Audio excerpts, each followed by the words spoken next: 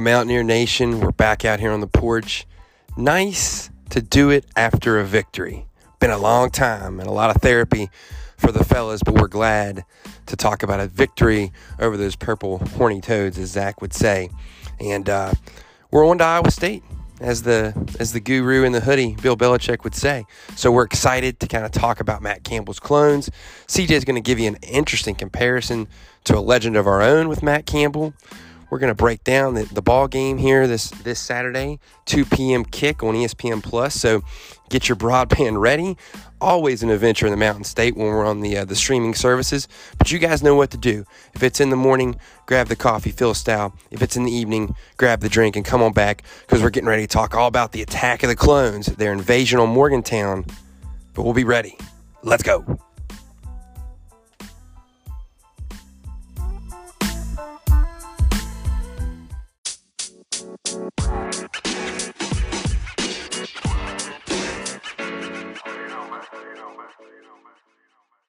Fellas. No need to get on the couch. We're back. Are we back? I know people want to say we are. Let's slow the roll a little bit, pump the brakes a little bit. But I'll tell you this right now. The fact that we're sitting here and are now, 3-4 and a big win over a top 25 team at home away from being 4-4 and right there back in the conversation for a bowl feels pretty good. By the way, everybody, recording this on Monday night, so Gino is in action. You might get a little commentary about our old boy there, now wearing number 7 for the Seahawks in this sweet unis. Probably the best uniforms in the NFL, I'd have to say. I wouldn't disagree. Yeah, they're fresh. They really are. As long as they're not wearing lime green. Don't hate on the lime green. Come on, CJ. I'm going to hate on those lime green. They're hideous. CJ, what are you talking about? You like the Dolphins with that ugly ass teal and orange? Come on, get out of here with that comment. Yeah, but sorry. At least mine don't look like they're battery operated. I'll take battery op. Exactly. So guys, let's think about this real quick. I kind of want to feel it out here. We're 48 hours removed from Saturday night.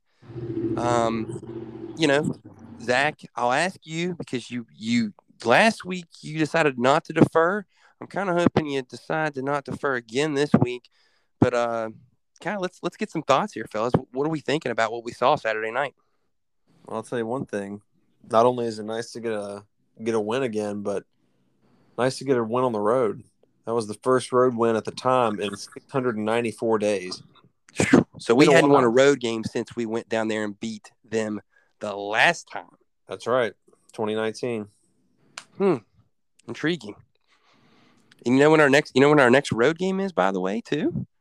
That would be versus the Purple Cats, which was our road win that we got prior to this TCU win. Right. Interesting. Maybe we could book in them a little bit. Just saying. Keep it alive. I like it. But Zach, 694 days? It's crazy. Winning on the road, though, was nice. I love the old school road uniforms, essentially, with the blue helmet, the white jersey, and the gold pants, man. We look like the Mountaineer football team of yesteryear, and we played that old school style, I thought, as well. A lot of ground and pound. Yeah, absolutely. Zach, you got anything more for me there, man? I know you hit me with the 694. You got anything else before we, decide to let you kick the ball down to CJ and let him kind of take it a little bit? Matriculate it up the field. Got the West Virginia scoregami. First time a game finished 29-17. See, the scoregami thing is just such a new, interesting little thing. I'd never really heard of this until when did this really start happening? Like a couple of years ago now? It first became aware to me probably 2 or 3 years ago, something like that. But I think it's awesome. I think somebody keeping track of all this stuff is fun as hell. It is. I love numbers. Now, Zach, let me ask you. Big math guy. Had Casey, you're an analytics dude, of course. That's I feel that. Had Casey made the field goal, would we still have had the scoregami? 30, what? So 32-17. That's another kind of weirdo score. I wouldn't be surprised if they did, but I don't know for sure. Yeah, I hear you. Hey, well, we got the scoregami with the 29. We didn't get over the 30, which is what everyone wants to see, and I know you included. Yeah.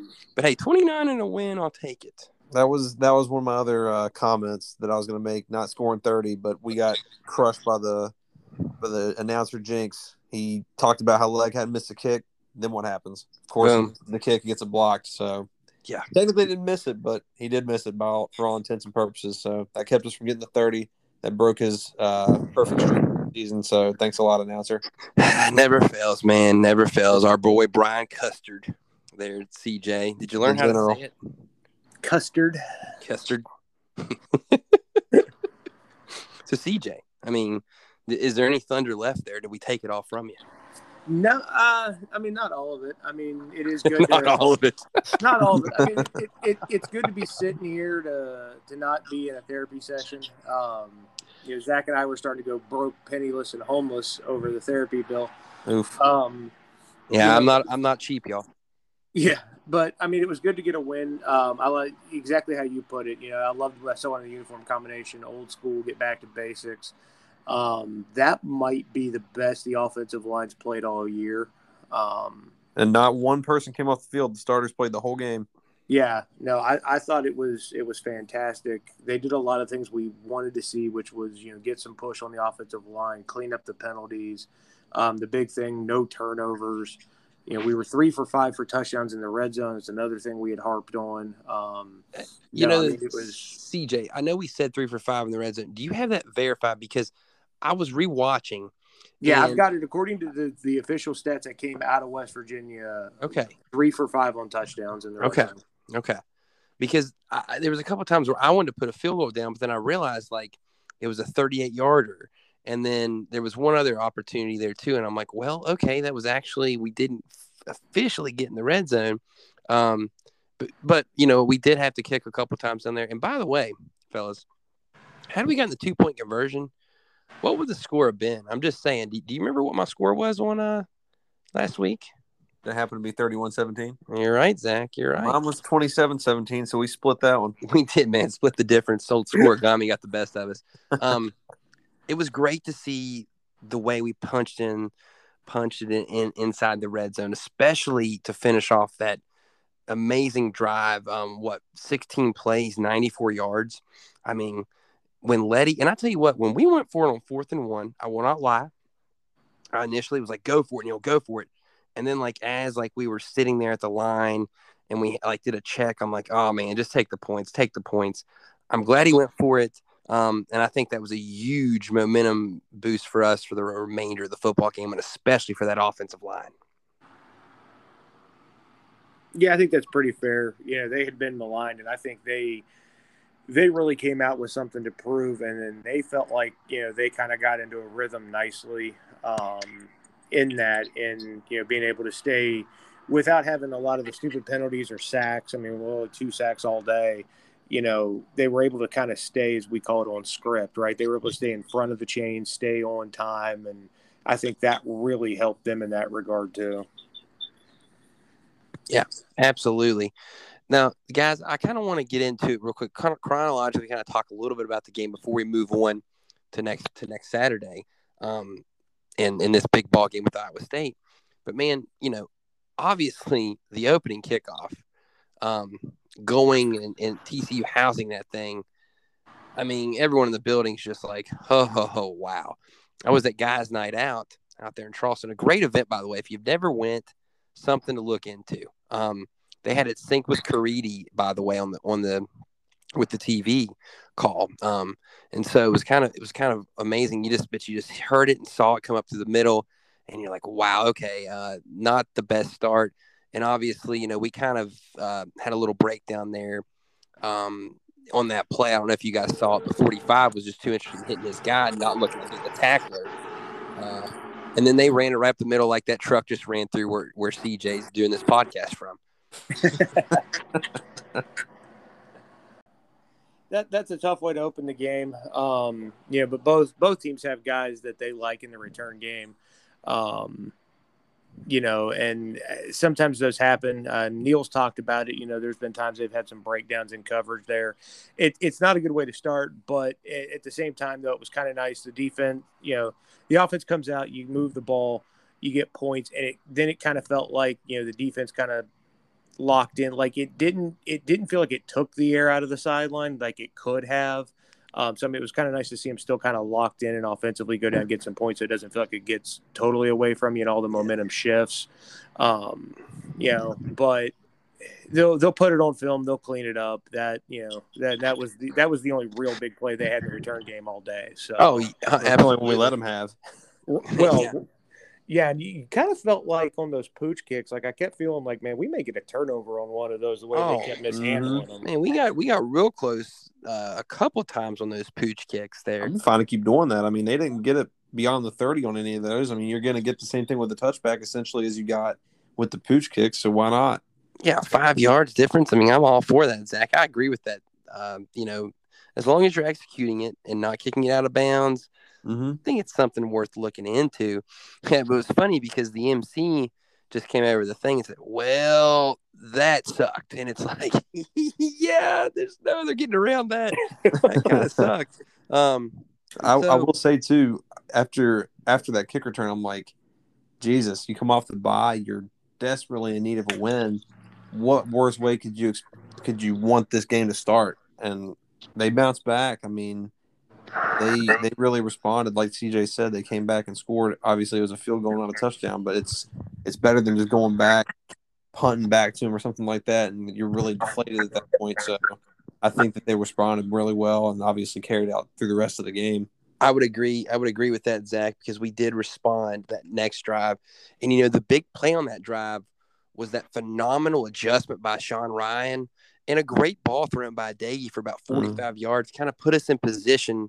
And I'm going to be honest, when I saw that play, it kind of in my mind said, okay, we're here to play today, and I thought that was an absolutely huge momentum shift in the football game for us. Granted, we don't score the touchdown there, and we kind of did what we've done all year, but I think it kind of just it allowed us to, like CJ said and earlier, kind of settle in and know, okay, hey, we're here for a fight here. And then the defense shut them down, and then you have the big drive of 16 plays and cap it off, and then, okay, here we go. Let's go. Yeah, they were there for business for sure, and they didn't let that kick return touchdown get them off course. Obviously, it was a kink in what they were looking to start the game to do, but it didn't affect them, and that was impressive. So their resolve throughout the game was awesome to see. And they stuck to the game plan. They stuck to business, and I think they performed on all three phases. Take away that kick return touchdown they allowed, which that is disappointing in that regard because Neil talked about it later on that was a point of emphasis for them. They were really trying to make sure that Davis didn't hurt them in the return game, but unfortunately, that's just how it started. From there, the kicking allowed it to where they wouldn't even have a shot to return one, so that kind of took that out of the equation. I mean, but I think they did what they had to do overall, and that was good to see. Zach, it's funny you mentioned that because really we always kind of harp on special teams for us because we do kind of need it to be good, right? That was probably one of our worst efforts special teams wise of 2021, and yet we were still able to win a game on the road. I thought that was big. Yeah, fellas, and then you had technically 5 possessions in the first half, and you scored on all of them except for the last one, which was the one play essentially a kneel down to go to the half. So I mean, that was good to see out of the offense. It wasn't our punting unit didn't see the first half, which is a big deal. Oh, absolutely. As much as I love Tyler Sumter, we can't have that all the time. We like to see him on the sidelines just cheering for the old offense a little more than anything else. I'm going to tell you this, though, too, guys. We talked about the defense being big on that drive there that kind of set the momentum for them for the rest of the game. TCU's moving the ball a little bit around midfield-ish, and then you have the huge sack there of Duggan when Bartlett kind of moved him out of the pocket, and then Dante came in there to clean it up. They had to punt it. They punted inside the 6, like we talked about. Then the 94 yard drive of 16 plays occurs, and it's like, all right. But I think that sack along with that drive, really just kind of showed, hey, man, we're here to play tonight. And everything else kind of followed suit.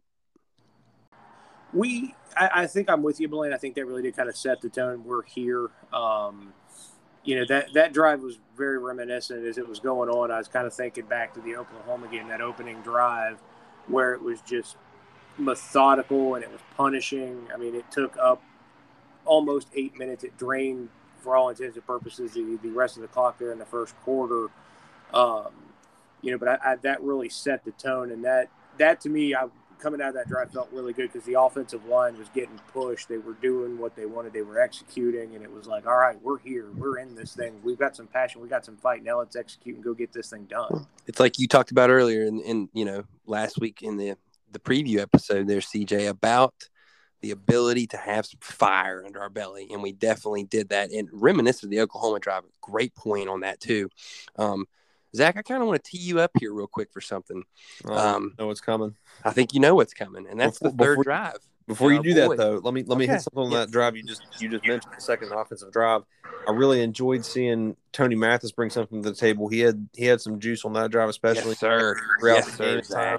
Really, really nice to see somebody compliment Letty in the running game because we need that. I mean, Letty is very good, obviously. It'd be better if the offensive line was more consistent, which it was in this game. Hey, and maybe that's a sign for the rest of the season.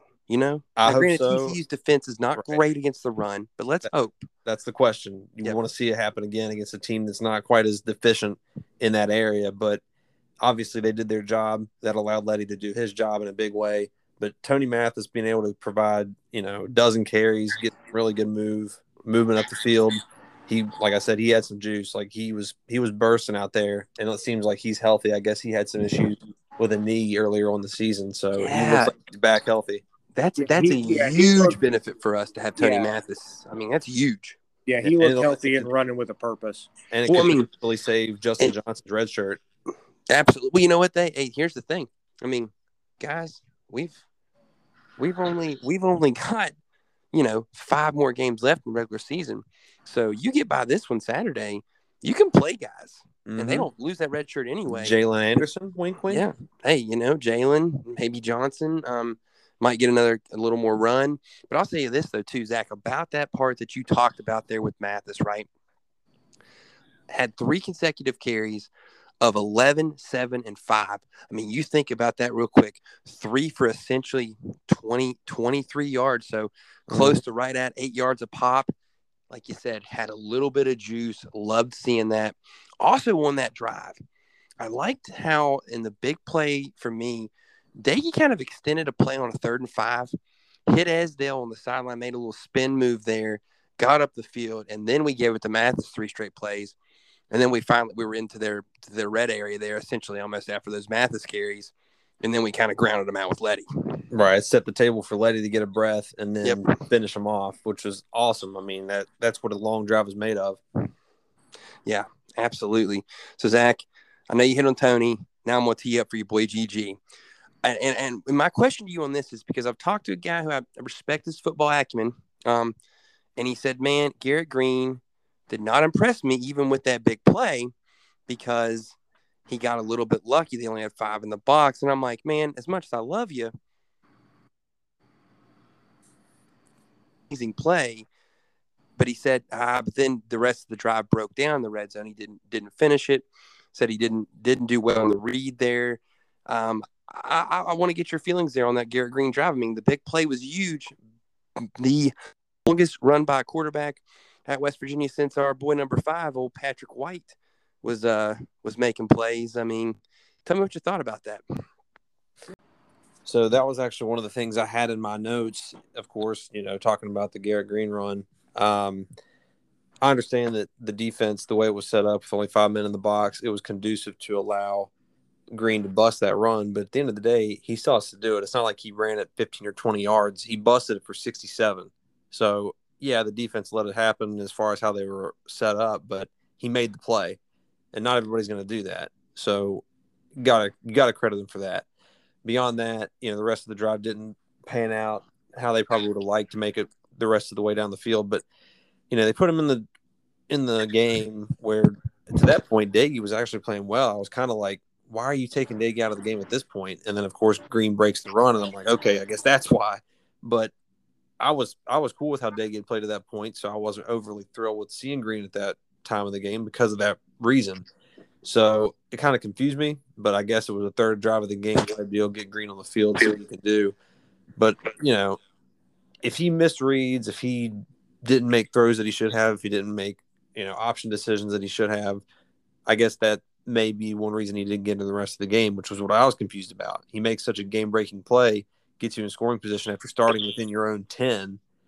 I'm like, why wouldn't he see the field the rest of the game? But I'm sure Brown had a reason why. I heard on another West Virginia podcast, the 24/7 guys, they were talking about some body language and some kind of facial expressions and things like that Brown had with Green on the sideline after that drive that made it seem like maybe he didn't do something he was supposed to do, maybe an option on Mathis potential handoff on one of the plays once they got into the I think it was second down, Zach, and I think I remember territory. that now. I remember Okay. that. Maybe that was Well, a message yeah, on his part, was pissed off Brown. I don't know. Because if you think about it, I mean, he has a 67-yard run, and then we don't get anything else in case he comes out and makes the field goal.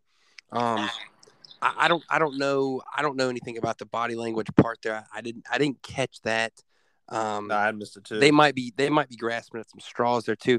I think it's just Neal is very much, and he's going to harp on it with Green.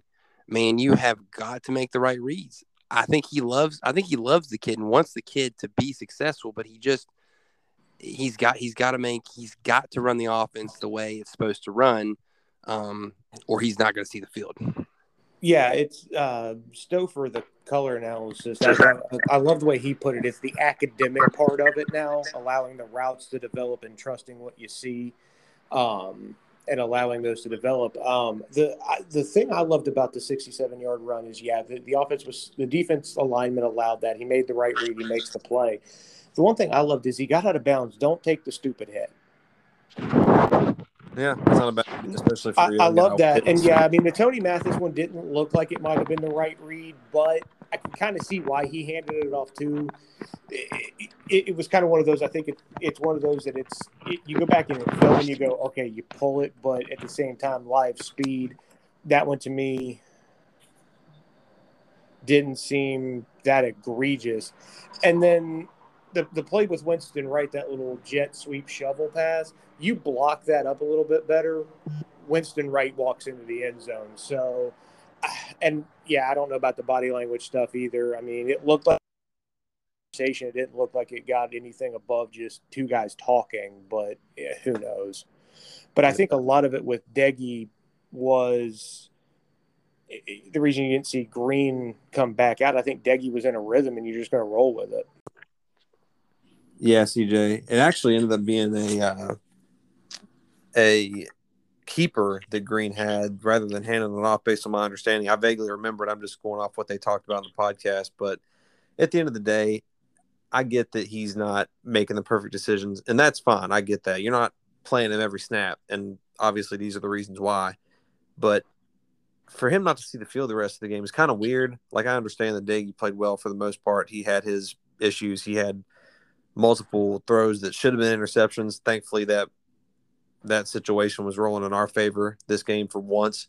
Zach. Hallelujah. We'll get more into that part of the game later. But Jesus, it really feels like most of the time it's going against us, at least as far as this season is concerned. But thankfully, Deggy got away with a few throws that just should have been picked off, plain and simple. But I just don't get Green not seeing the field the rest of the time, even in spots. It's just kind of weird. I think maybe he's getting some tough love here.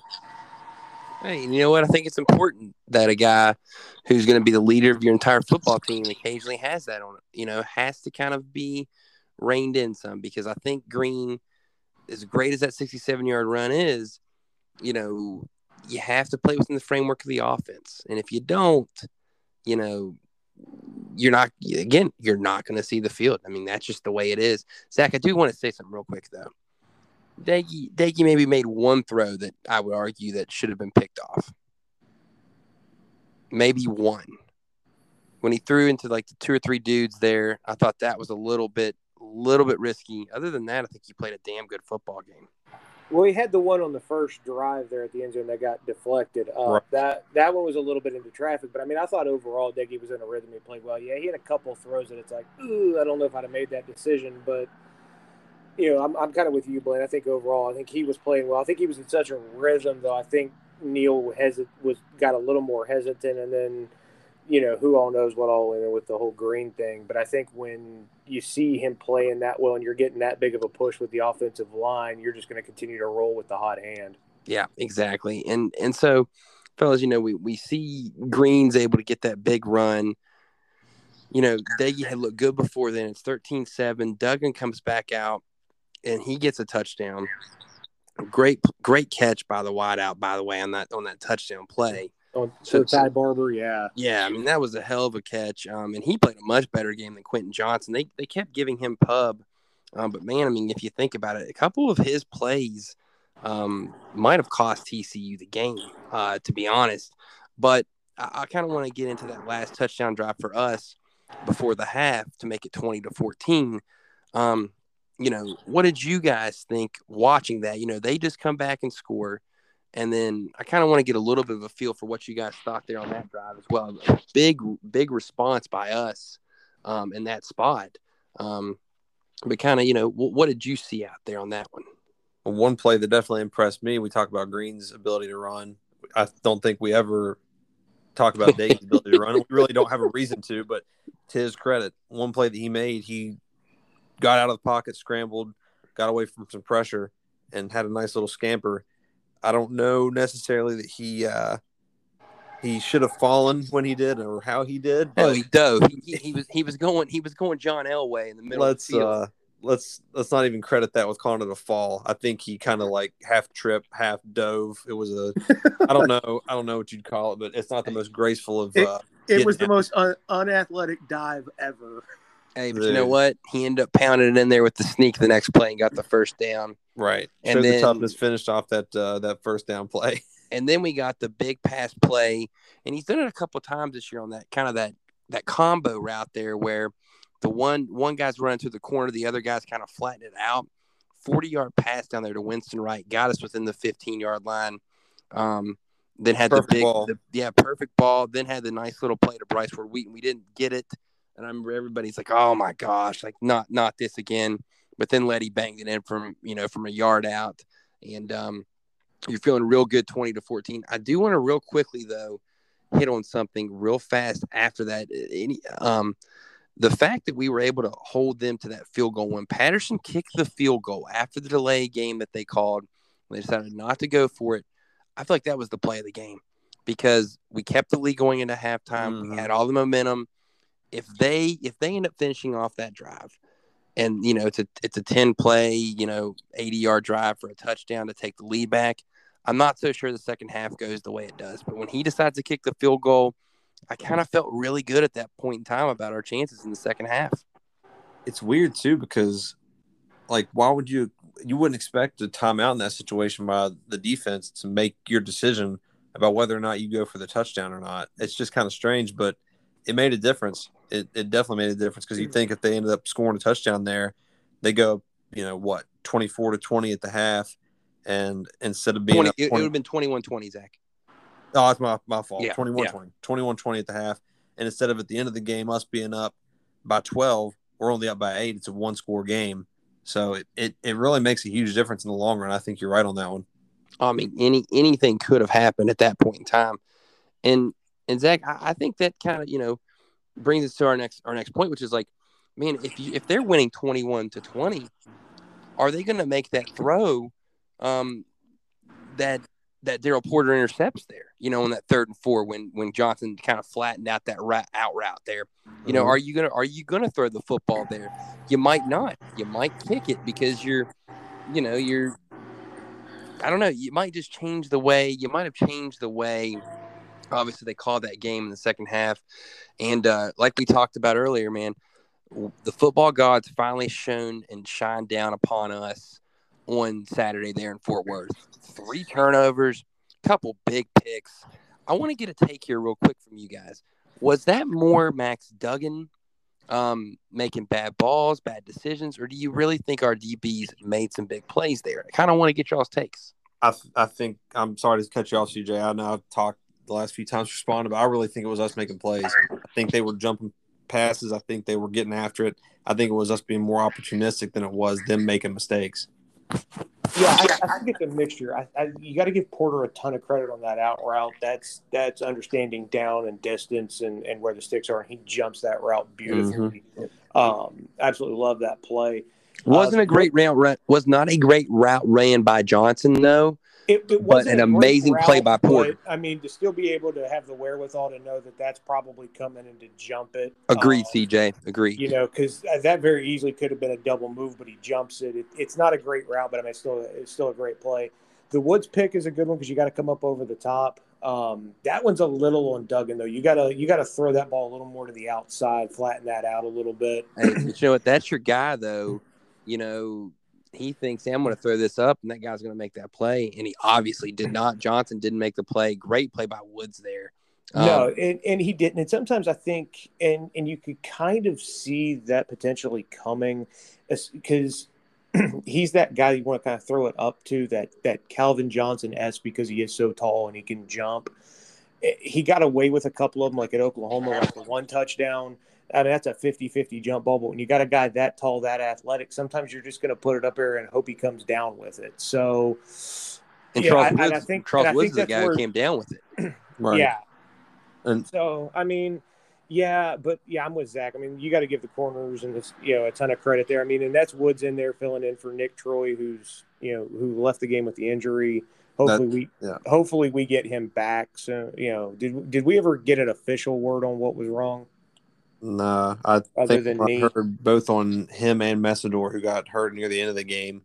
It sounded to me like Brown pretty much was kind of non-committal on that one. He was saying they need to reevaluate after the swelling goes down and after that pretty much. I mean, after the juice wears off from the game. So I don't think they've come out with anything official on them. But, yeah, it'd be really nice to get both of them back in short order. But I mean, you got to give Woods a ton of credit. That's that's a big spot for him to step in for a guy like Nick Troy and to come up with a big play there, especially to really kind of switch momentum over. Oh, that's what I was going to say. Absolutely, he was playing great in response to that injury. He stepped up big time. He was one of my MVPs for the game, no doubt. Well, because it's funny, Zach. You mentioned about him being MVP because that was probably the play of the game if you think about it, right? I mean. We just come off kind of having a drive that kind of stalls.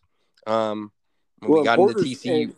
And Porter's actually took points off the board because they were in field goal range. Well, that's true. I mean, that's a good point there as well. Porter's took points off the board for them, but Woods actually sets us up and kind of in, fourth quarter, we kind of stall. That's when Daggy makes probably his worst decisions of the game.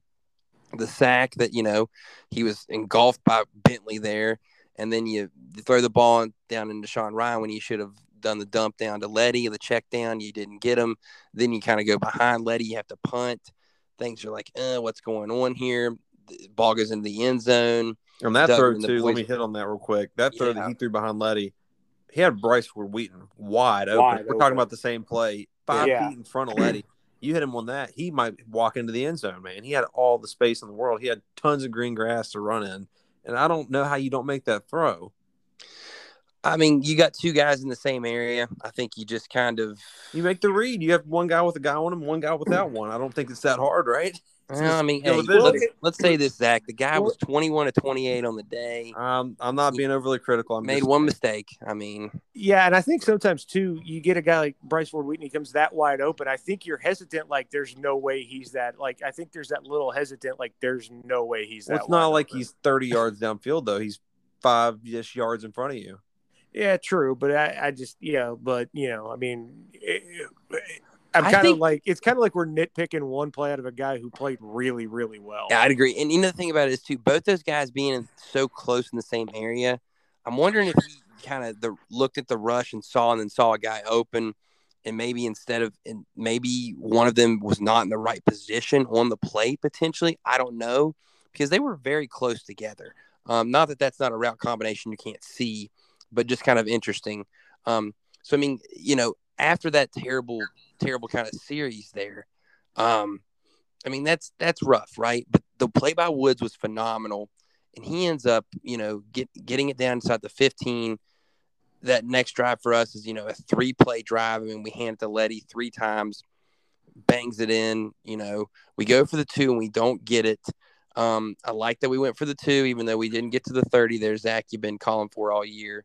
At that point in time in the game with 12:26 to go, I mean, I felt like we were well on our way to getting a big W at that point in time. Yeah, for sure. That definitely got us the rest of the way, I think. Obviously, got to that touchdown and put us up 12. But Woods, beyond that interception even, he had a nice TFL. He had the fumble recovery near the end.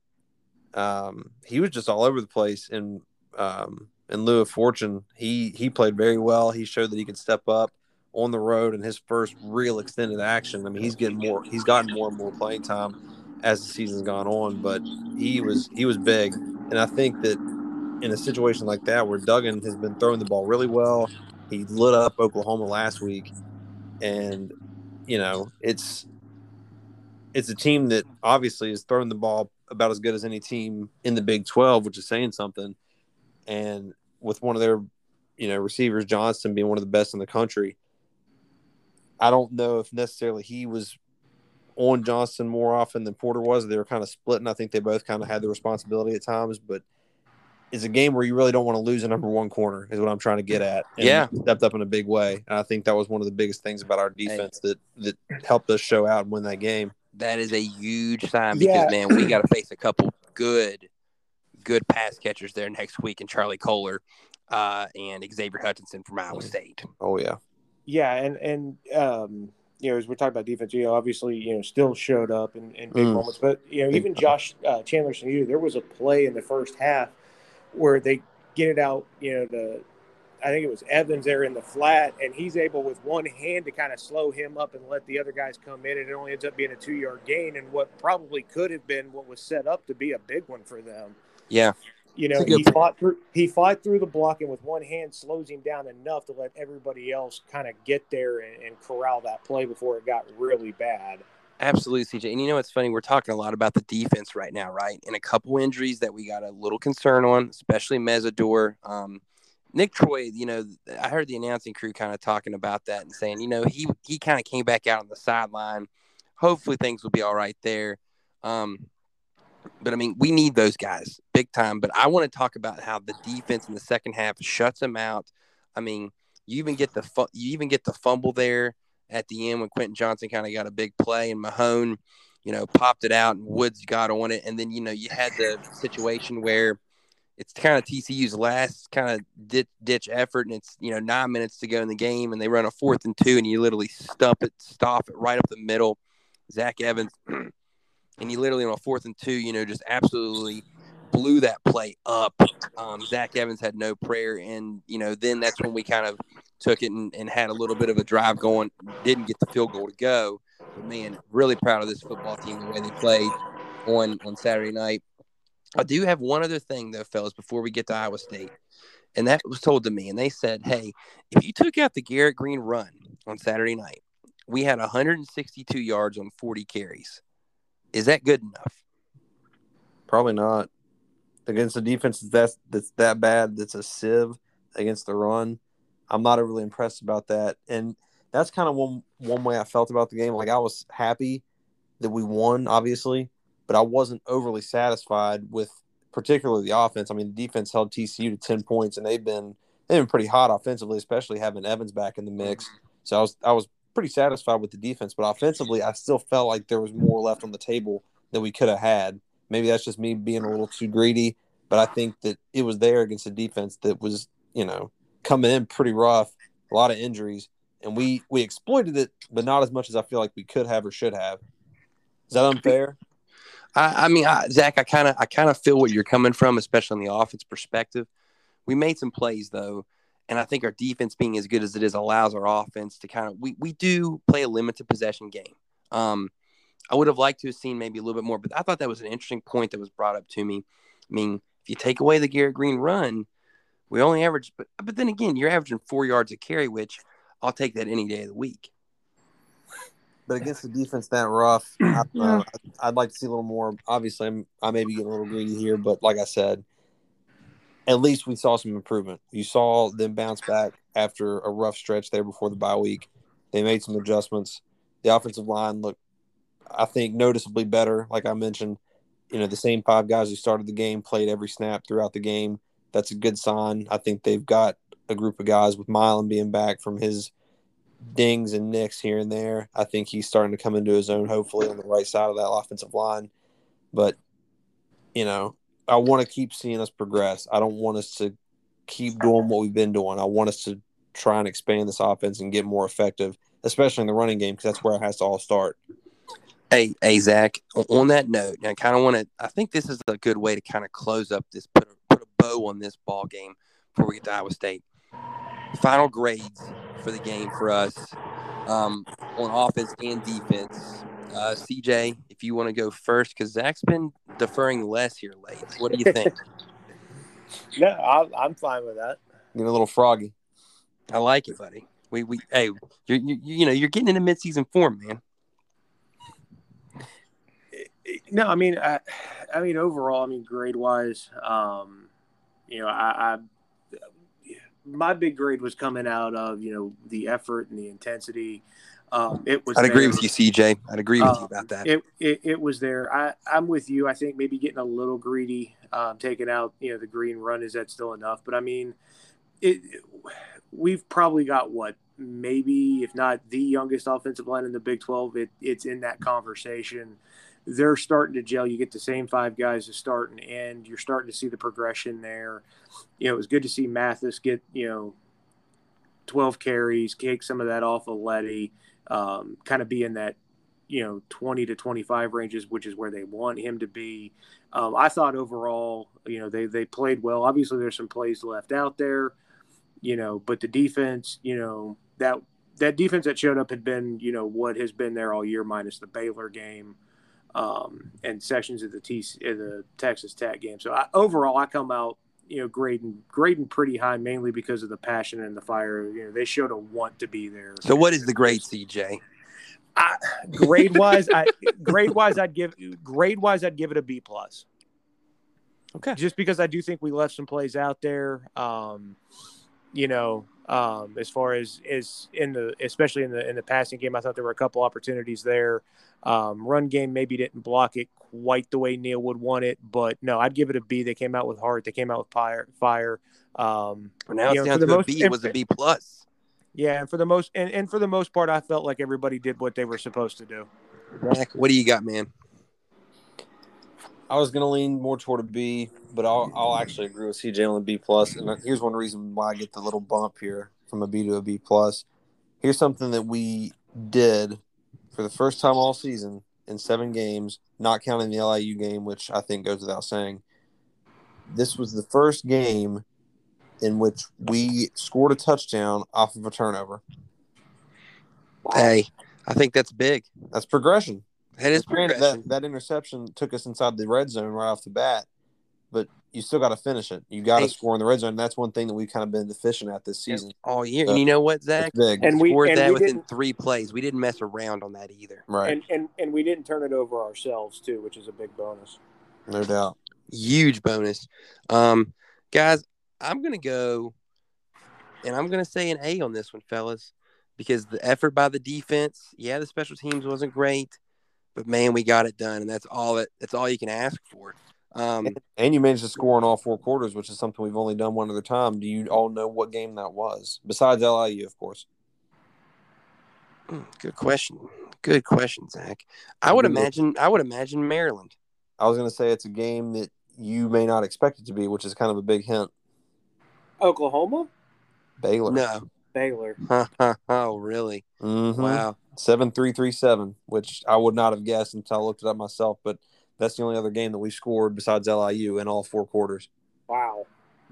That's when he said it's a game you wouldn't expect, that's why I was like, there's no way it's Oklahoma. It doesn't feel like the right answer. CJ, we scored 13 points. How can you score in every quarter?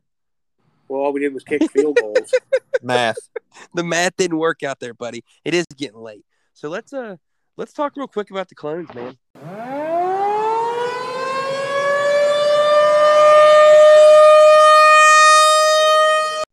let's talk about this game. I mean, Iowa State coming off the big win there. If you want to air quote it, upset of Oklahoma State, the number 8th ranked team. Big game, 24-21. I mean, they kind of did what they want to do, but I will say Oklahoma State kind of slowed down Breece Hall, which I think if we can slow down Breece Hall, I think our defense can do that. It does make things a little more difficult on Brock Purdy and the fellas there. A 2:00 kick, ESPN Plus. CJ, you're going to have to make sure your internet's working down there. Me and Zach will be in the flesh in Milan Puskar Stadium, ready to rock and roll and be loud. My internet will be rolling. Ain't no worries there. Well, good deal, buddy. I hope it is. We are a 7-point dog. Total's 47.5. What's the initial thoughts here that we have about this football game? Well, I'm with you. I think if you can slow down Breece Hall, slow down that running game, which we've done fairly well at all year. I think really one game. It can make Iowa State very one-dimensional. I think that's when Purdy really is open to mistakes when they're one-dimensional and he has to constantly throw the ball. And it takes their play action out of things. That's going to be the big key, is making them one-dimensional. And that's something we haven't been able to do really against Iowa State in the Neil Brown era, really for that matter, since before Brock Purdy showed up on campus there. And unfortunately, it is Brocktober. It's closing out the month. He has never lost a game in the month of October. I think it's about time he takes an L. Yeah, and can we cover the tight end for them? That'd be nice. For the love of God, we need to cover the tight end. Zach, what do you think, buddy? I think he hit it. If you can try and slow down Breece Hall, that's a massive boost. He scored a touchdown in 19 straight games. Hopefully we can bring that to an end, but it's going to be tough. I mean, obviously our front seven's been playing pretty solid. We did a pretty decent job against the Horned Frogs in the run game, so I'm hoping we can carry that over. Yeah, we did. I mean, we held Evans to the season low, 62 yards, and he was the Big 12's leading rusher coming into that game. So that's a massive boost. Hopefully we can make that happen, because I mean, there's really nobody beyond Breece Hall in that run game, which obviously you don't really need a whole lot else. He's about as good as it gets in the country. So stopping him or even slowing him down is going to be no small task. Slowing down Xavier Hutchinson is going to be a huge deal. I'd agree, Zach. I'm a little worried about him, especially if we don't know the health of Nick Troy Fortune. Right. If you don't have him healthy, you got to count on another big game from Woods, which, I mean, it's not outside the realm of possibility, but it's going to be tough for him to guard a guy like Hutchinson. He's no slouch, and Kohler, like CJ referenced, hopefully the linebackers and safeties can take care of him, because he can get loose, and we've seen what he can do against us just recently last season.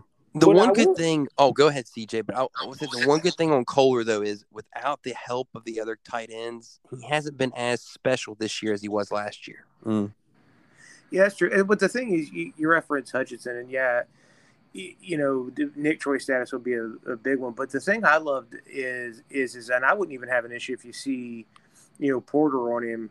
The reason being is I mean, he'd be giving up virtually the same amount of height that he did with Johnson, but the way he battled him, it kind of lends you to go, you know what, he's not scared to death of the big receivers. So, corners are always going to be kind of at a little bit of a disadvantage there, but I like the way especially Woods and Porter both battled taller wide receivers and just were not, they hand fought them all day, and that you love to see that out of corners who just aren't scared to death to try and make a play. And so I'd love to have Nick Troy back, but at the same time, with the way Woods and Porter played in Fort Worth, you got to feel kind of good about it at the same time. I mean, hey, the progression was definitely there for those two guys. Hutchinson, though, man, he's been special this season. Oh yeah, he's an NFL wideout. There's no doubt. Zach, who scares you more, Hutchinson or Breece Hall? Probably Hutchinson, only because I don't know if we have anybody that can really match up with him. I think our front seven can at least have a chance to slow down Hall, at least to a certain degree. But even as well as Porter and Woods played against TCU, this guy's a different deal. Purdy is obviously probably a little more refined, a little more experienced and polished than Max Duggan. So it'll be a tough one, but hopefully they Although, can hey, step up. you know what? Hey, and CJ, I want to hear your rebuttal on this because I know you've been kind of down on Brock Purdy this year. What's your thoughts on what you've seen of him, and do you think he is a little more refined than Duggan? Yeah, I think he's more refined in the passing game than Duggan is. Um, as far as a pure thrower of the ball, I would definitely put him above Duggan in that regard. Like I said, it's just there's been a little bit for me. It's with Purdy, it's been kind of a head scratcher because in 2019, he was almost 4,000 yards, 27 touchdowns and 9 picks. Then in 2020, I get it, it was kind of a funky year, but it was 19-9. This year, it's 11-4 touchdown interceptions. The completion percentage is higher, but the yards don't really accumulate to show that. It almost kind of seems like he hasn't quite. I don't want to say he peaked as a sophomore, but it almost started to feel that way. Interesting. I mean, when I watch Brock Purdy, I still feel like he's in control of that offense, and I think that's huge. And they've lost some talent around him. I'm very understanding about that, and I think the kid plays at the next level. It's just I don't know. It just it seemed like he was ready to be the quarterback in the conference, and it doesn't seem like he's quite grabbed that mantle.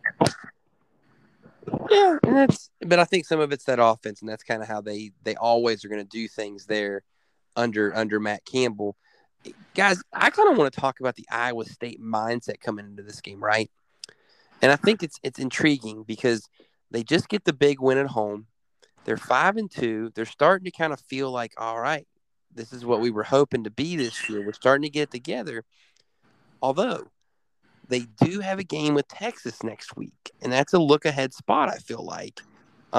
Although, do we think Matt Campbell's crew will have that look-ahead spot because they are kind of in a tunnel vision? We can't lose games because we dug ourselves a whole situation after the Baylor loss. I kind of like to see which way we think we're going there and what are we going to get from Iowa State on Saturday. I would probably expect the Matt Campbell coach team to probably fall in the latter scenario, what you just described. They're probably more singularly focused on 1 week at a time because they really, like you said, they can't afford to drop any more if they want to have any chance of the aspirations they set for themselves coming into the season. So I would think you probably won't let them get too far ahead of their skis. It is Texas, though. I mean, that's a different animal. It is, but I would maybe agree with it being a look-ahead spot if Texas was ahead of them in the standings, but they're 3-1, which is a little bit of a logjam. You've got Oklahoma State at 3-1, who they've already beaten. Baylor, who's 3-1, who beat them. You can't afford to overlook West Virginia because it's not like you're still undefeated in the conference. You're still needing a little bit of help. Can't afford another L. And Matt Campbell, I don't think is going to have. And I understand it's Texas is a different animal, but I just don't see a Matt Campbell team looking ahead to a team that's behind them. Hey, Phil, I do want to ask this question, though, about Matt Campbell. I think he's a great coach, right? But do you think he gets a little bit too much love because of how bad Iowa State was prior to him being there? I think that love is deserved for that very reason. Yeah, I'd agree with that. I think he's done a fantastic job with that program. The fact they've been able to keep him when some of the other big jobs have opened has been kind of impressive. So, no, I think the love he gets is extremely well deserved. Oh, and I'm not trying to say that it's not deserved. There's something, though. I feel like everyone kind of puts him on this pedestal in the conference, right? I don't think he coaches circles around anybody else. I think he has a good plan, and I think his players play hard, and they've come from nowhere to build themselves to something. But I don't necessarily think that he has some magic elixir that nobody else has. And I do want to bring this up real quick, fellas, though, because I think it is worth mentioning.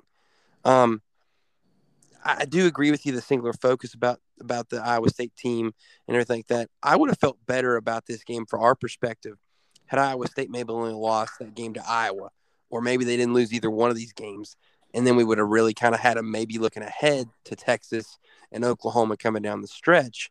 I don't know. It is a weird spot for us though, playing them because it is Texas before, but now Iowa State is definitely kind of locked and loaded. It feels like every week, and it's the final week of October. Yeah, I'm with you. And that thing on Matt Campbell, I can understand where you get that is maybe he's a little bit too much on a pedestal. But the other thing for me in looking at it is, and you guys are going to kill me for this, but that's fine. He kind of has a a Bob Huggins-esque feel to him, right? He doesn't go after the big names. He gets guys that fits what he wants to do, guys that maybe other people don't really know. And he gets a lot of those twos, gets a lot of those three, maybe a couple of 4 stars, and he develops them. That's interesting. And he runs his program the way he wants to run it. It has that, like Bob does in basketball, where he goes out and gets guys that fits what he wants to do, not bringing in guys and hoping they fit. I want to add one other thing to that, and then I want to hear what Zach has to say. Another similarity there, small town Ohio college where they got their starts. Mount Union for Matt Campbell and Walsh for Hugs. Maybe there's something to that, kind of how they like to build and bred the programs.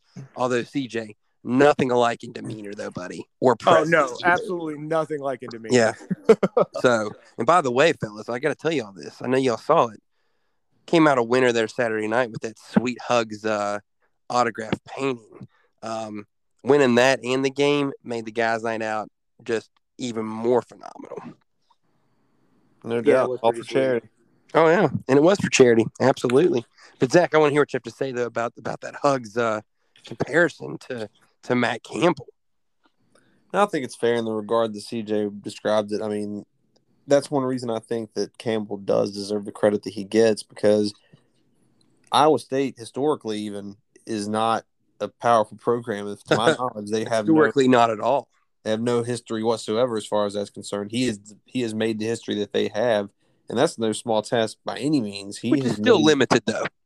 But even still, to get them to this point to where they even had respect coming into the season as a top 10 preseason team, obviously that hasn't transpired the way they hoped it would. But even still, to get that respect, to garner that preseason notoriety, to be a name that people recognize at this point, I mean, that's an accomplishment, and he's still, got the rest of the season to try and wrap things up in the Brock Purdy era if he decides to move on after the season.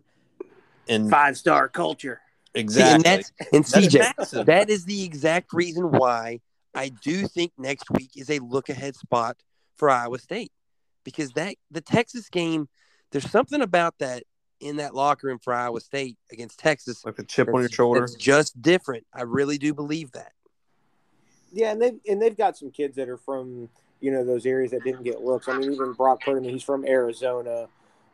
Texas does recruit that area pretty hard, and I think some of those kids get a little ticked off. They don't maybe get that phone call of recruiting. You might have a point there. I feel like with where they are in the season and the expectations they had. I'd find it very hard for them to come in and be looking ahead and come out super flat. I'd agree. And you know what else too, real quick here, fellas, and I think this is something to think about here. They have a lot of leadership on the defensive side of the football. We haven't even talked about that yet for them. I mean, you think about it. Xavier McDonald, 3rd in the country in sacks. Greg is just an absolute just smart and a big-time hitter back there at safety. And then Mike Rose just controls that whole defense. I mean, they've got a lot of good players on that defense. They only give up 17 points a game. We're going to see pads popping Saturday in Morgantown because our defense is no slouch either. Yeah, and they only give up 99 yards a game running, which for us is going to be hugely key. Got to find a way to start to pop some runs on them to kind of release everything else that Neil wants to do. You almost have to use some jet sweeps and some outside zones, I would imagine, to try your best to pop some stuff on the outside. Yeah, but I think running sideline to sideline for them is going to be a little difficult too. I mean, they are quick too, so that's going to be the other thing too. Is they don't they're stout in the middle, but I mean they fly around to the football, Well, they also run a weird defense compared to the rest of the conference. That'll be interesting to see. We haven't figured that out since probably Will Greer still running around there in Ames, on a Saturday night about 4 years ago. Ugh. We're really gonna bring that game up? Well, it had to be done, CJ. I'm sorry. Oh, It's not. It's no worse than bringing up last year. yeah, it's true. Good point. Hey, and hopefully this will happen too, fellas. Hopefully we don't see our starting quarterback leave the game in like the first series, like it happened Neil's other home game there with Iowa State when Jack the Ripper Allison had to take it over from Austin Kendall, and we stood no chance that day. Although we played them well though into the fourth quarter, if you guys remember. Yeah, I do remember that one. Yeah. I've kind of put past Iowa State games out of my mind here recently, anyway. The year one there for Neil at home, even with Allison at quarterback, we were hanging around till the fourth, and then they got a nice little benefit on a call, and then they finished off a couple of drives, and we just had no offense that night. No, I understand why you put him in the back burner, Zach, and try to not remember him. You say no offense as it pertains to a Neil Brown team. I'm kind of surprised you would say that. Oh, Zach, that's an unfair pot shot there, buddy. Especially when you had Jack Allison. I know. In the cupboard as bare as it has been. Fellas, we got anything else we kind of want to hit on here for this? I do. Real quickly, Zach, want to hear your thoughts on the game day attire. Are we going Polo Boys again? Are you off of that because of the loss? Yep. It is going to be a little chilly Saturday up there. Nope. Polos are dead. Hey. You feel free. Get you a long sleever. To each their own. No, this is a quarter zip. This is a quarter zip game. Okay? I can get behind that. I might rock one of those. Or a crew neck, depending on what it is. It's supposed to be kind of potential for rain. I think they've got about a 40% chance in Morgantown, high of 55, low of 48. I am excited for the 2 p.m. kick, though. I know some people want it to be a little later, but it kind of is a nice little setup to the day, right? You don't have to be up there at the crack of dawn.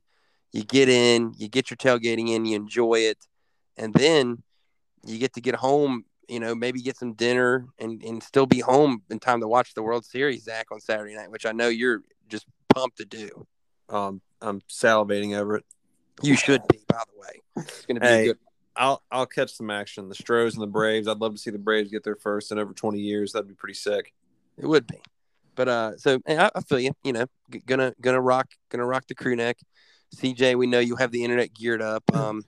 Absolutely. I'm busting out the old school Tavon jersey too. So okay. The Cole jerseys that they wore when Dana was. Well, that might have been right before Dana. That was actually Coach Stu. Stu. Yeah, the Nike Cole inspired jerseys. I'm gonna go old school this weekend. I like it, buddy. So, anything else before we get to the predictions? Garrett Green, bring him out. Bring him out. And Zach, you're gonna get to see some basketball Friday night. I'm kind of jealous of you, buddy. Let's take down the zips. Wrap it up and zip them up.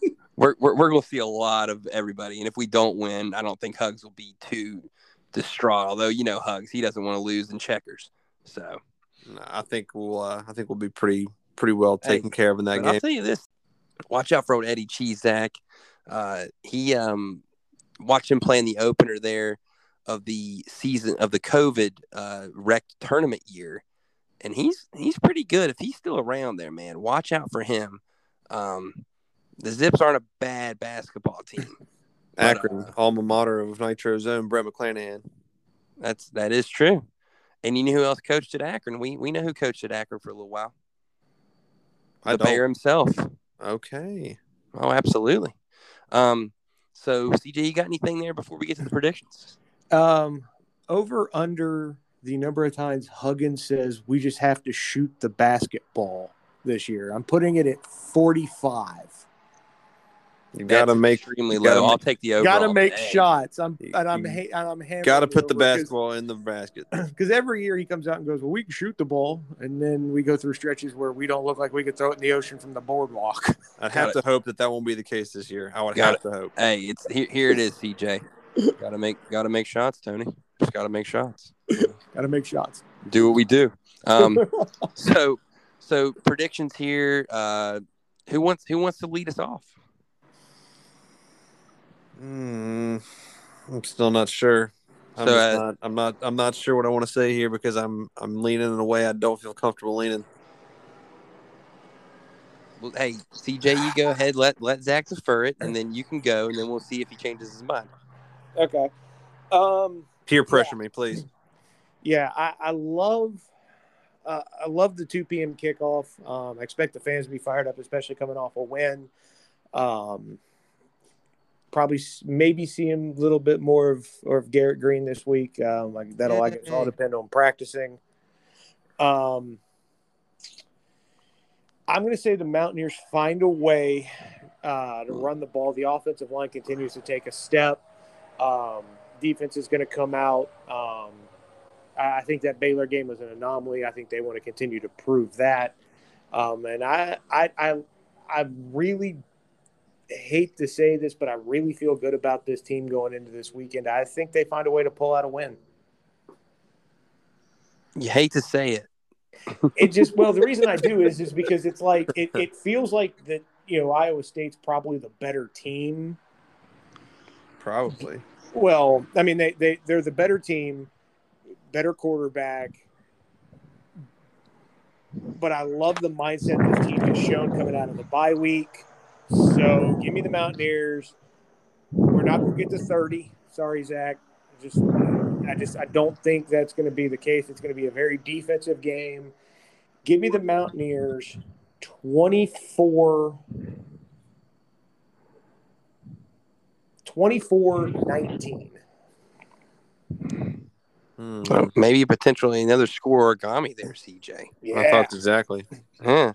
Well, So Zach, I like numbers too. So yeah. What do you got there, Zach? Did he peer pressure you? Unfortunately, not. I hope that I'm wrong about this. I hope that I fan jinx it, especially because we're going to be there. But I'm just finding it hard to, even with the bounce back off the bye week, getting the dub against the Horned Frogs, the Horny Toads. I just don't know if we have enough to get a dub here. It makes me think that it'll be a good game. It'll be a better game than it would have been based on what we were putting out there before the bye week. I think it'll be a tight one. Iowa State's just on fire right now. I'm not really sure if we have exactly what it takes to catch them here, even in Morgantown. But it being in Morgantown definitely gives us a chance. At the end of the day, I'm going to say Iowa State takes it 27-24. oh well, we cover. And we hit the over, like Blame wanted. Yeah. So, there you go. Hey, well, Zach, man, I kind of understand where you're coming from, right? Attack of the Clones. The attack of the clones. Oh man, and these are not as much fun as the Star Wars variety there. These this maroon and gold bunch from Ames, man, they're a tough team. There's no question about it. Campbell, like we said, I'm intrigued by what their mindset is in this game. Are they kind of peeking to Texas a little bit? I think it's possible. You got to travel cross country, come out to Morgantown. Not necessarily easy, spook weekend here and Halloween. I think if we're the team that plays clean, which I think we can, I think we have a great opportunity to win this game, guys. I feel like they're due to have one more slip up, and it could be Saturday. It really could be. The only problem is that our ability to run the football makes me nervous against Iowa State and their ability to shut down the run. So much leadership on that defensive side. In the end, though, I do think our defense will continue this time to make a couple plays. And I think the crowd will propel us to this thing. I think we're going to stay under in the end. I think we're going to get this thing done. Sneak under that hook in the under. 27-20, West Virginia gets it done. on Saturday, fellas. I'm going to be so interested to see what uniforms we come with. I hope that we go old school, blue helmets, blue jerseys, gold pants, and go OG just like we did against TCU, and get the 4-4 and show that the climb is not that far away, and then get really revved up for this Oklahoma State game coming in the next week. If you could have told me 3 weeks ago you could be 5-4 with 2 wins over top 20 teams, would anybody have thought that was a possibility before the TCU game? Hell no, they wouldn't have. But I think we've got a shot to do it. Defense is coming on at the right time. Let's go.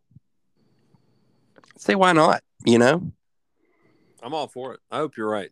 I hate being negative. It doesn't suit me. I know it doesn't. And Zach, you know how hard it was for me just now to pick us in this thing, because Iowa State is a phenomenal team, and I think the bounce back part against us is tough. But I do really like where we're at, and I do think that we're due to win a big game at home. I sure hope so. The last time we were at a game at home, not that fun. So I'd like to have a bounce back.